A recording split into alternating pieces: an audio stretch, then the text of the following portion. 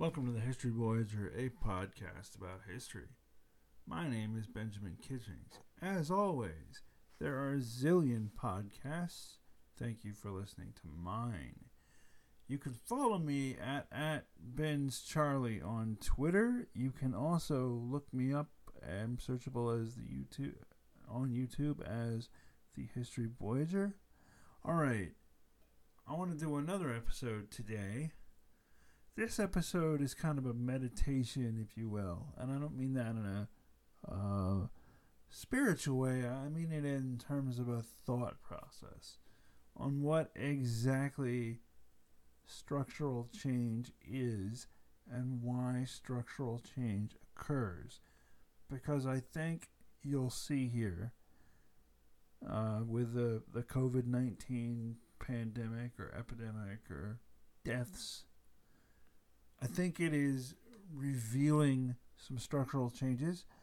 And I also think, and this I think is key, I think it's going to cause structural changes as well. Now, no structural change happens because of happiness. Or at least few structural changes have caused because of happiness. I mean, for example, the radio became popular during the Great Depression. Before the radio, records were popular. And after, during the Depression, people they didn't have money to go out and buy records because they had to buy food. All right? So radio became popular because of the Great Depression. When you look at America's traditional thoughts on liberty and religious equality, a lot of that, or not equality, but right to practice religion as one sees fit, at least as far as the Christian religions were going to go. A lot of that comes back to horrible situations in England with the English Civil War and also the 7 Years' War. I mean, essentially, King Charles was governing via the pulpit, and basically the Pilgrims, our psychological first colony, not the first colony in actuality, but the psychological first colony, in a lot of ways, basically massively revolted against that. Well, I think here with COVID-19, you're going to see some changes. And these changes might not happen at first for desirable reasons. And one of the things I want to get into is to talk about what exactly desire even is. Are we perpetually making the best of a situation and our brain thinks of it as desirable? That's a question. Is some of this generational?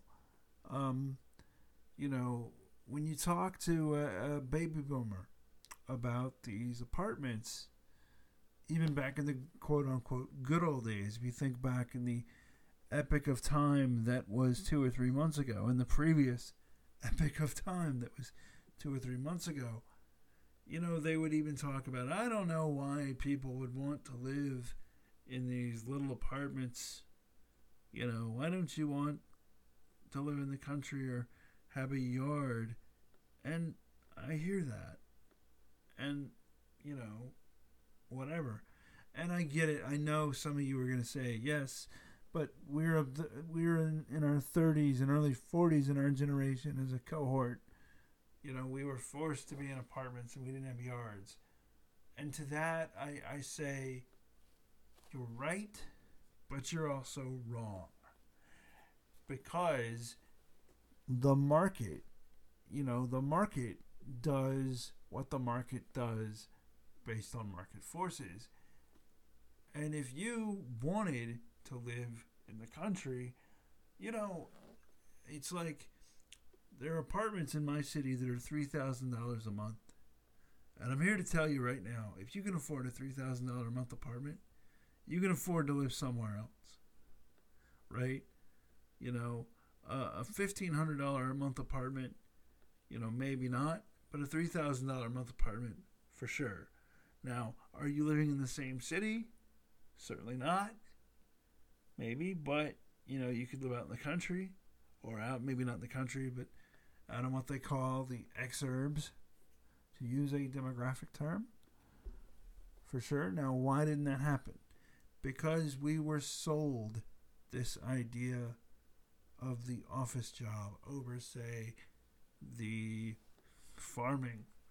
We don't want to farm. It's not anything we wanted to do. Well, I would posit to you that maybe, from Mesolithic, from the, Mesolithic to the Neolithic, or from the Neolithic to the Mesolithic, I would say that, we always say that they wanted to settle down and they wanted to stop being hunter-gatherers. What if they didn't want to settle down and be farmers at first? What if that came? There's a whole lot that we can tell by the artifacts and by our suppositions on those artifacts, but we weren't there. We don't know. Maybe, or you look at, say, the Industrial Revolution. That was very disruptive to families and to communities and to the rural way of life.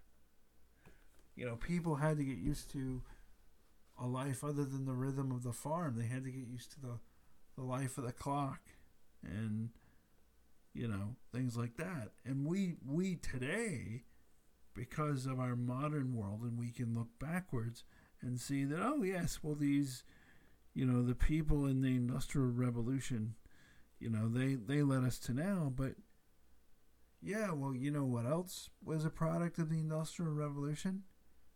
Communism and Marxism.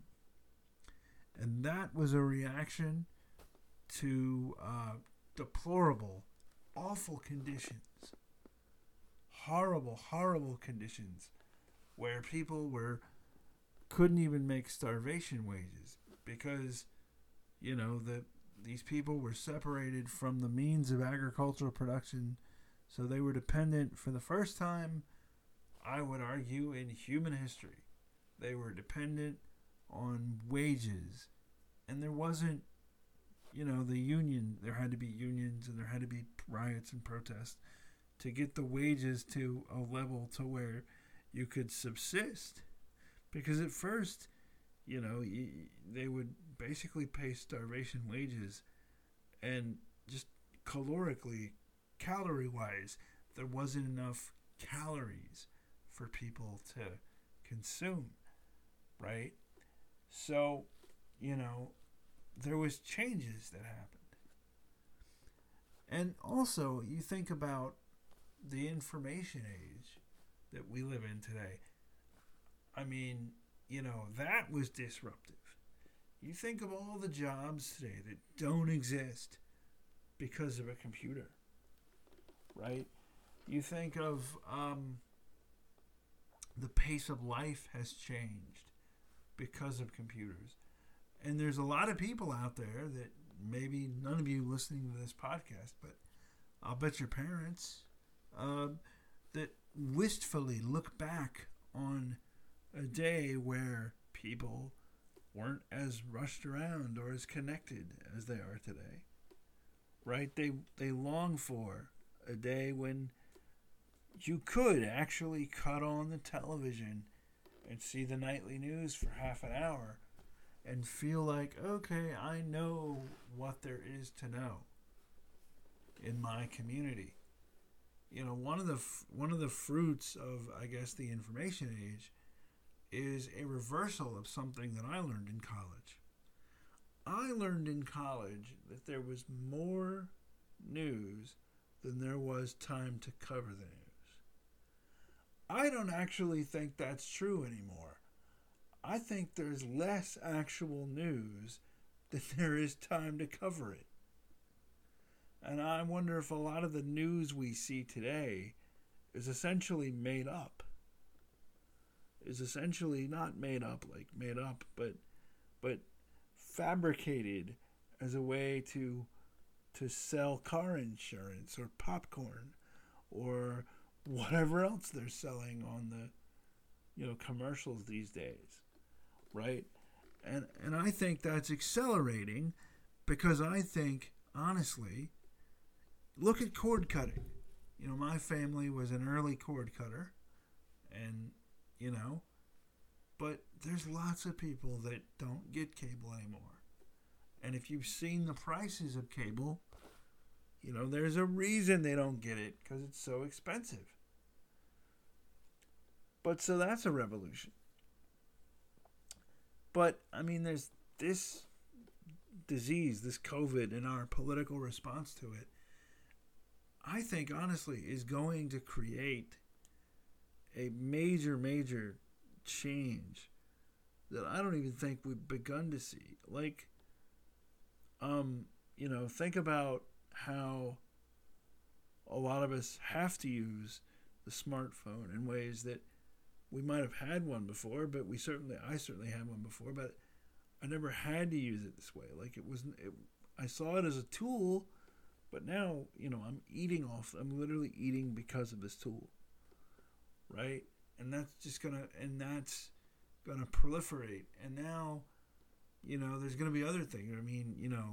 With, say, for example, internet speed. I bet you anything, internet speed coming out of this is going to be more. Going to be much greater. But so all this is a pressure, right? Is a pressure that is exerting. It's a changing pressure. Sort of the way the Black Death caused wages to rise. But the response to that at first was a whole host of laws saying you couldn't go off your ancestral farm and go into the city, but people ignored those laws. So I think about that. I think, like, what's going to change forcefully because us, the modern Western peasant class, decides that it has to change.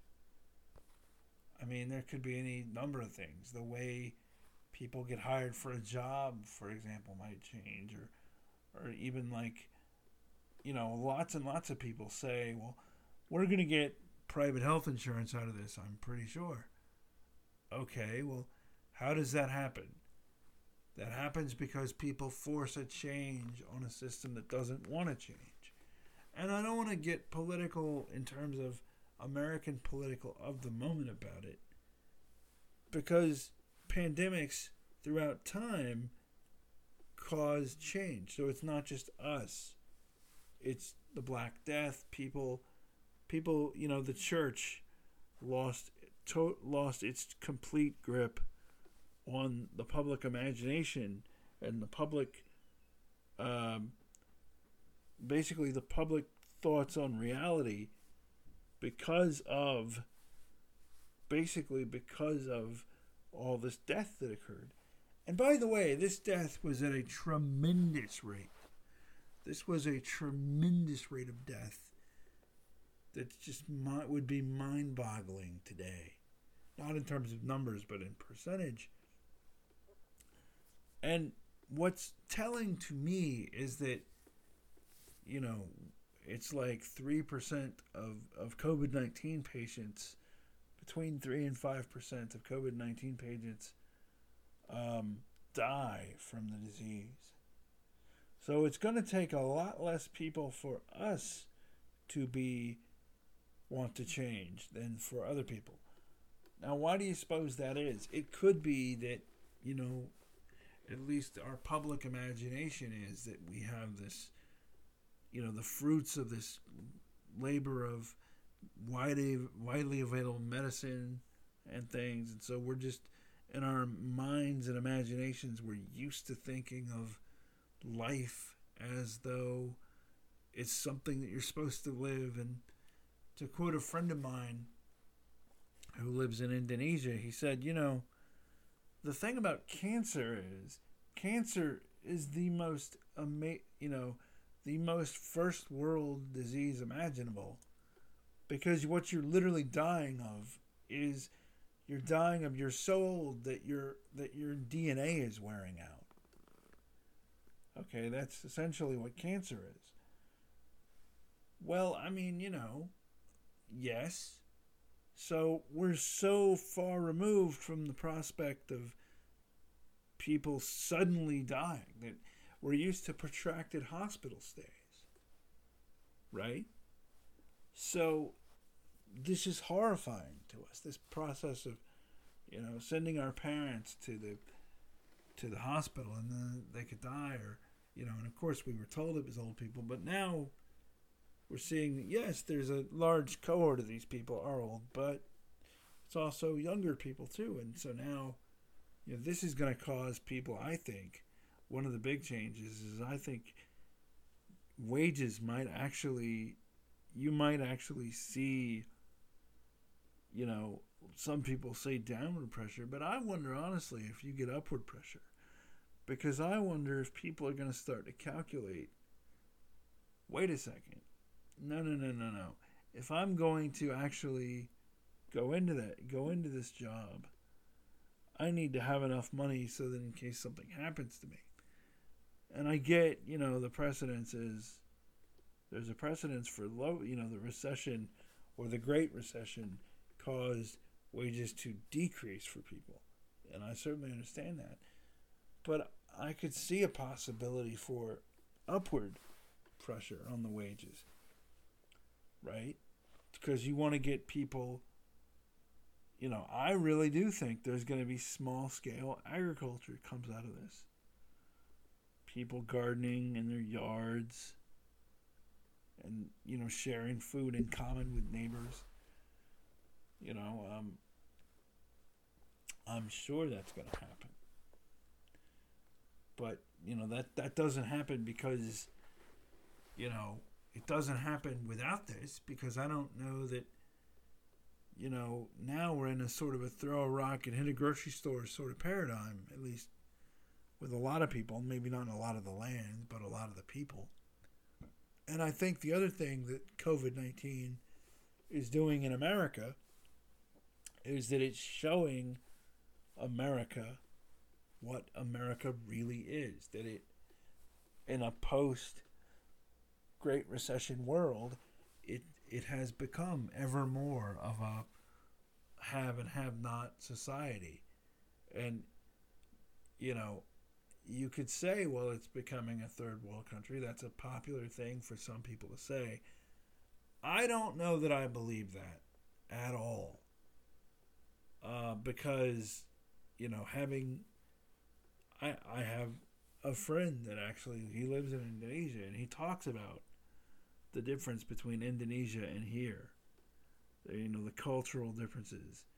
Just because it's a third world country between Indonesia and here. Like, for example, he had a story about, he gave his wife a mixer and a washer and dryer for a present. And he said, she loved it.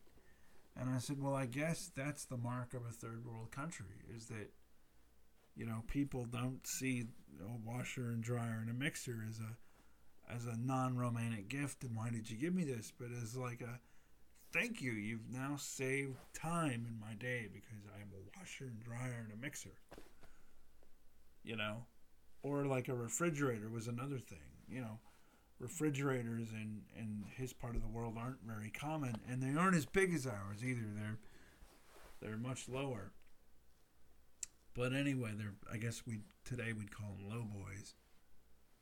But my point is that this is showing with, the pandemic that, we're a much more unequal society than we thought we were. And I wonder if we're going to think about that and consider, is that a good idea? And think about the pressure that we could put on our politicians. But not that we could put, but that we will put. Because that's the lesson I've learned from pandemics, is that pandemics cause pressure on authorities. Yes, the authorities pressurize the people, but always, at least before, the people pressurize the authorities. So that's a thought. A pandemic is an agent of change. So a structural change is a little bit like the salt in the water the fish doesn't see.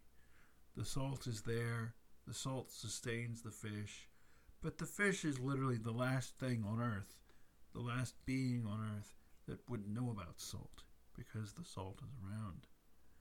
So a paradigm in today's world that COVID-19 might force us to look at is this idea that we seem to have that that we can be separated from the means of food production to the point where, people can buy beef and have never seen cows. Think about how new that is in our world system. Think about how few people in America today have actually seen a cow. Right? Okay. Is that something that's going to change? Is the salt in the water that we're not seeing, the fact that our globalization, I don't want to use the political term, I want to use the reality term, that the fact that, as I said in the previous podcast, that an alarming amount of the food that we eat comes from China. That is alarming.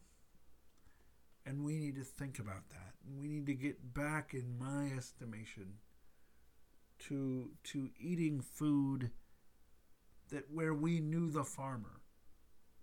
Or maybe not that we knew the farmer, but that the farmer was a person that we could know. In other words, we can't know the farmer of the jalapenos in our fridge. Most of us. Most of us have never known the people that hammered the chips into chips in our bag.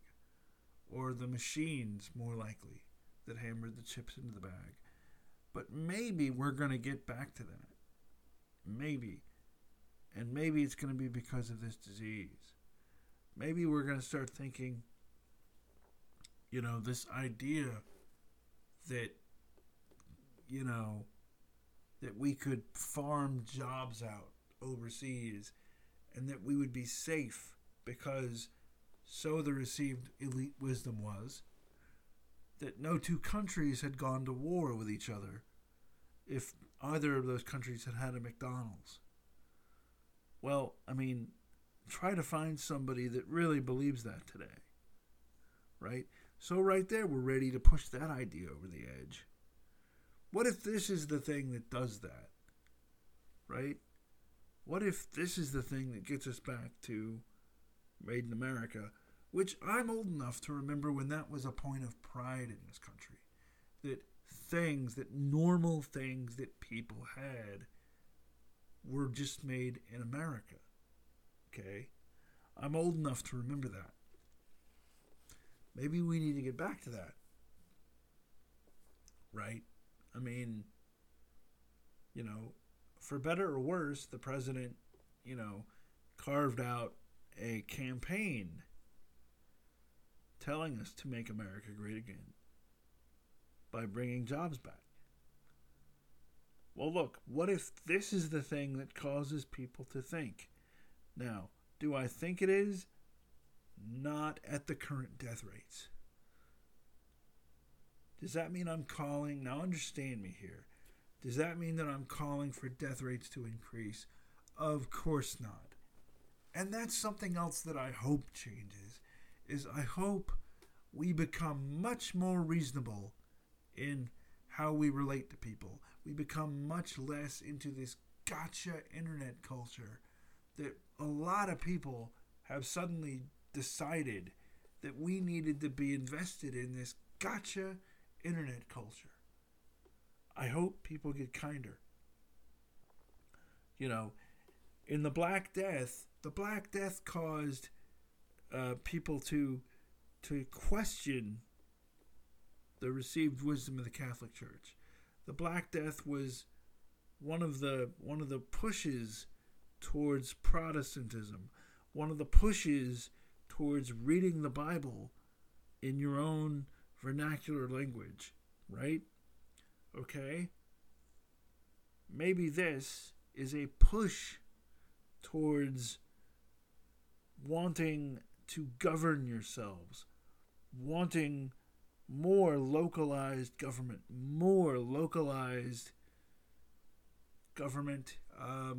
that can make, local government does make real decisions, but make more real decisions, to take the decisions away from remote bureaucrats and give them to people in our communities. Maybe that's what we need to do. Because here's my thing. If we're relying on an executive branch that is or has diverted personal protective equipment to other countries and is diverting ventilators to other hospitals, maybe we need local leaders to say, wait a second, no.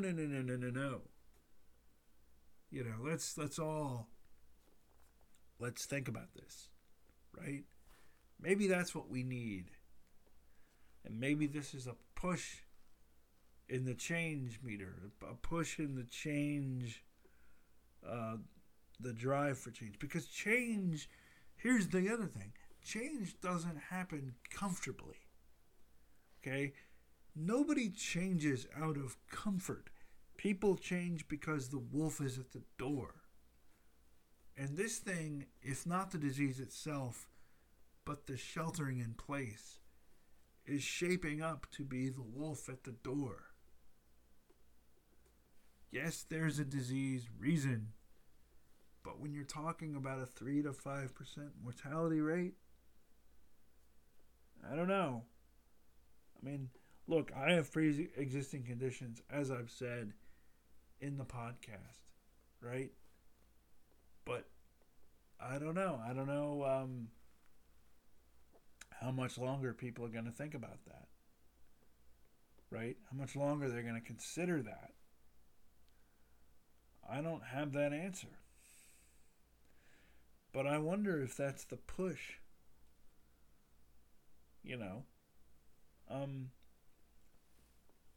Another thing was the Black Death caused people to think about urbanization in Europe in ways that they hadn't thought about. Even though they weren't exactly thinking of urbanization, they were thinking of,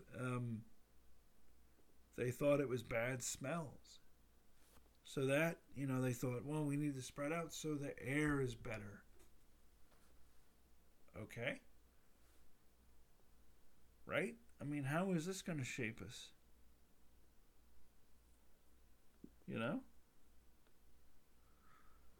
I mean, but there's been a lot of, for decades, there's been a lot in this country of this received wisdom that we're just an urbanizing group. Maybe this is the push to spread out, to want to put space, between us and people. And something else I've noticed in my walks and in my travels is I've seen tribes, what look like to be tribes of people, units of people, walking along on the sidewalks, and so I guess the gym set, for lack of a better term, is out and about now.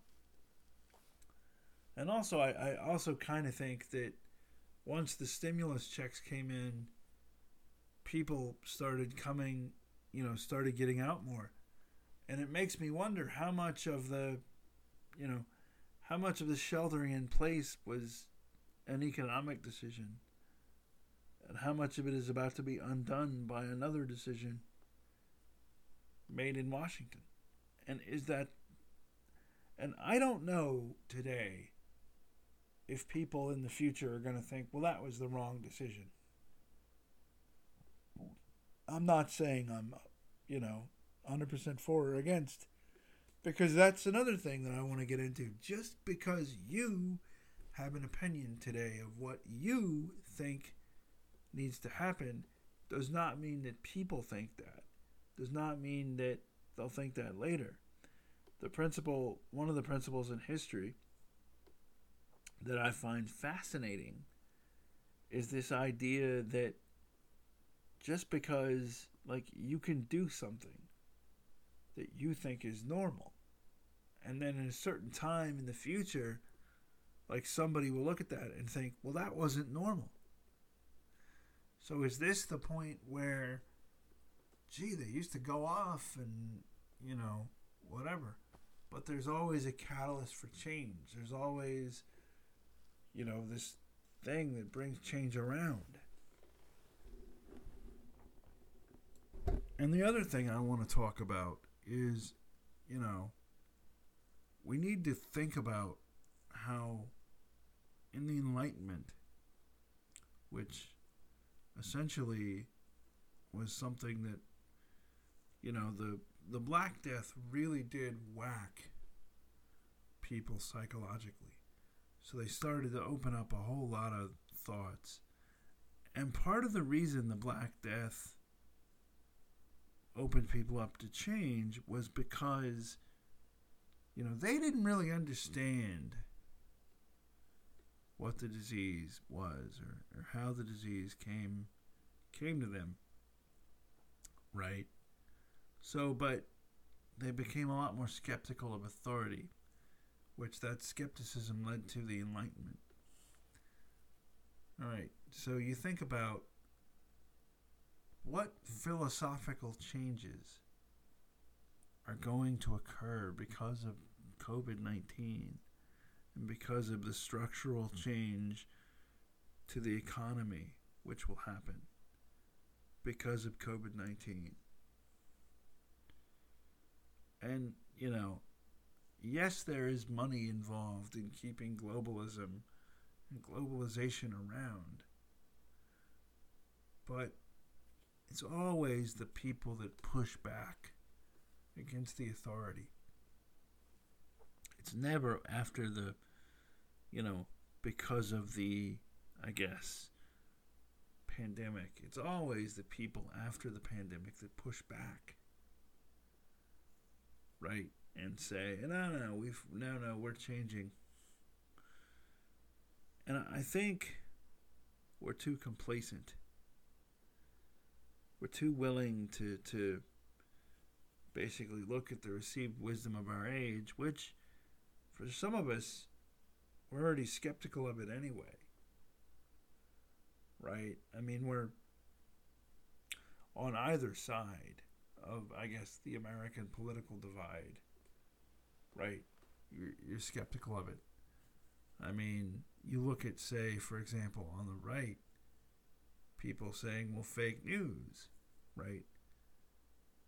Well, what is that, really? Fake news, if you really think about it, the phenomenon of fake news, if you really think about it, is, they see the media as this... First of all, they see the media as not actually what it is, or what it claims to be, which is a motley group of people which don't have the same interest. Okay. Right? So, but to them, they're so far, to the people on the right, they're so far removed from the interest of the media that they see the media as having a cohesive interest, which they are against. Well, when you look on the left, people on the left say,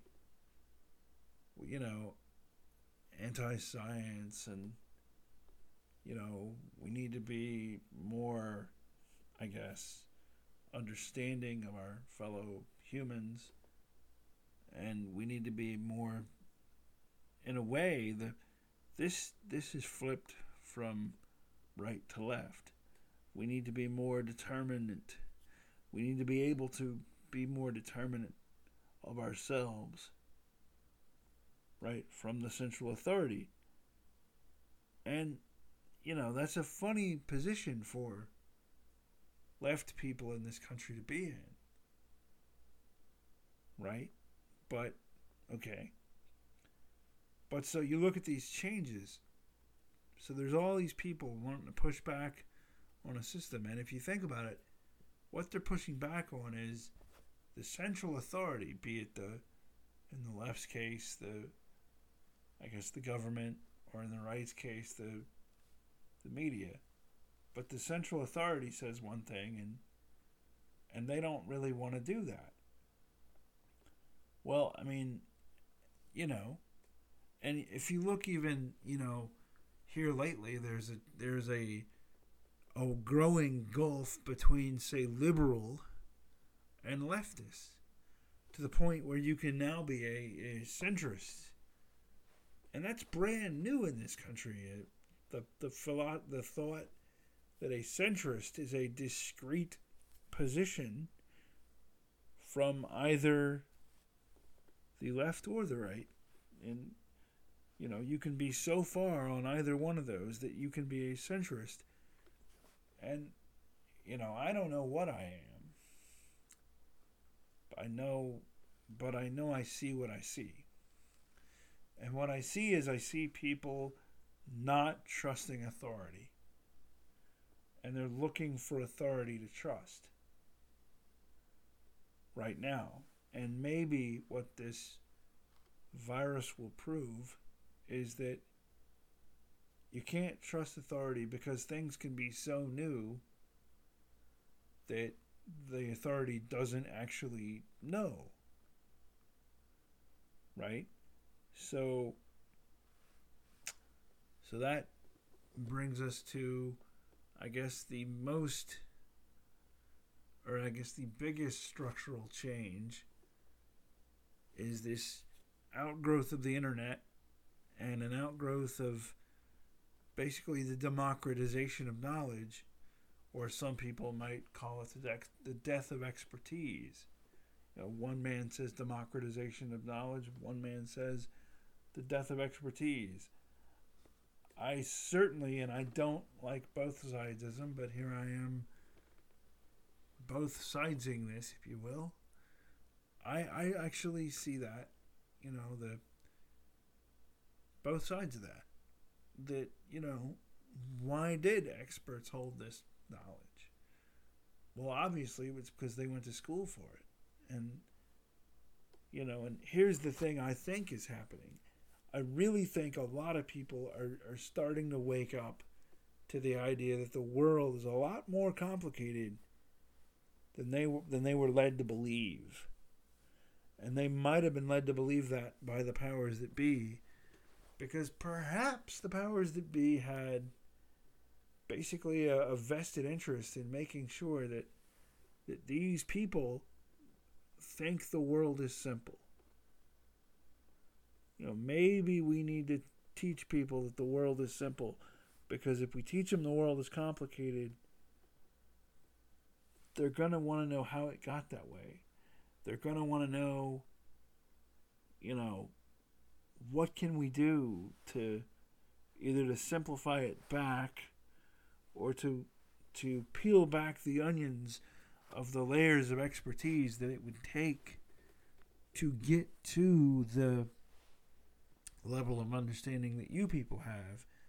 Because obviously when it comes to something as basic as masks, and as basic as, what do you mean the hospitals in the so-called greatest country on earth don't have the protective equipment or the ventilators to, basically, when you look at the images coming out of New York and you talk to medical people, the first thing they tell you is don't go to the hospital unless you have to. I mean,